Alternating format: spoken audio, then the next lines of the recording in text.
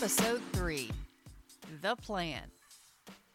Well, first I wanted to let you know it's nothing too flashy, but I set up LindyThaxton.com all by myself.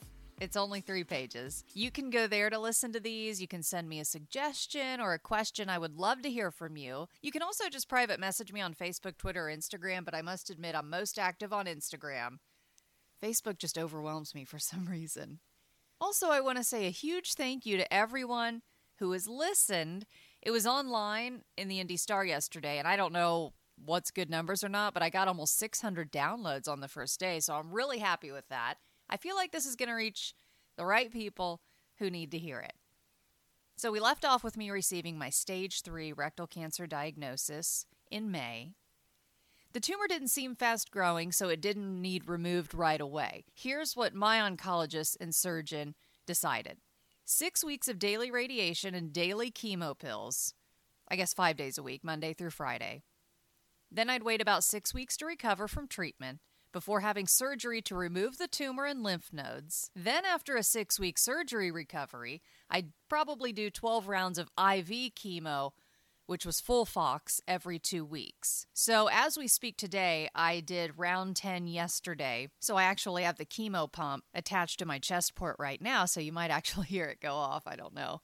I'll get it taken off tomorrow. So that's round 10. And actually, we decided yesterday that if this round doesn't go as well, because it hasn't been going very well, we're all happy with me stopping at 10. So stay tuned. I might be done pretty soon. Anyway, back to the plan. Don't let that fool you into thinking this plan worked. Not much went according to plan. It all blew up in 15 days. But before I get to that, one thing I did between being diagnosed and starting treatment, which let me just say, cancer is a full-time job once you're diagnosed.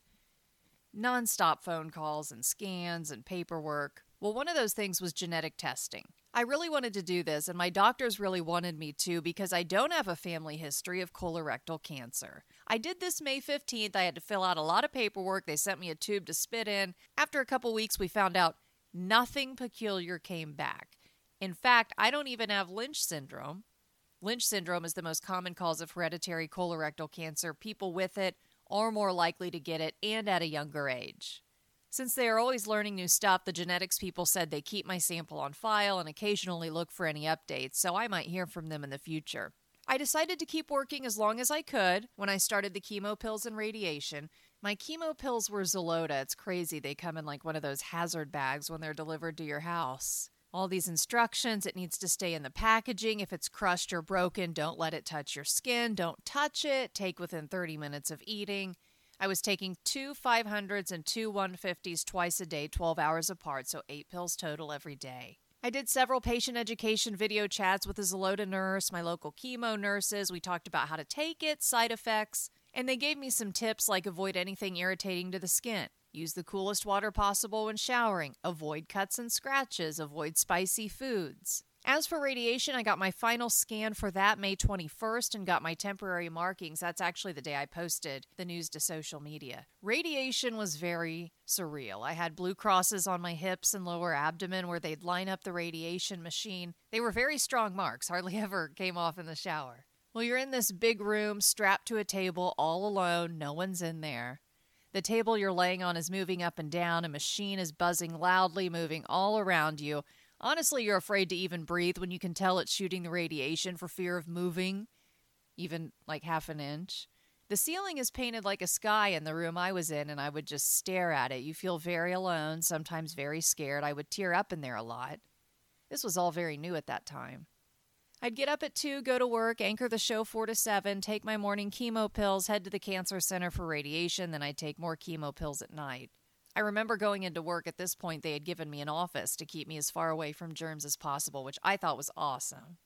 People at work decorated the doors. It was really nice. But I remember feeling so nauseous in the mornings. I was on 4 nausea medications at that point. I did this for 15 days, 15 weekdays. And then the last thing I remember is looking in the hospital bathroom mirror and looking fully pregnant. I was in St. Vincent on 86th Street in Indy for 24 days, and I have no memory of 3 weeks of that. I didn't know who anyone was. It was a really scary time. In episode 4, I'll dive into what happened, where the plan derailed, Maybe I can even get my husband to chime in since I'm missing 3 weeks. But thank you so much for listening, and I'll talk to you again next Wednesday.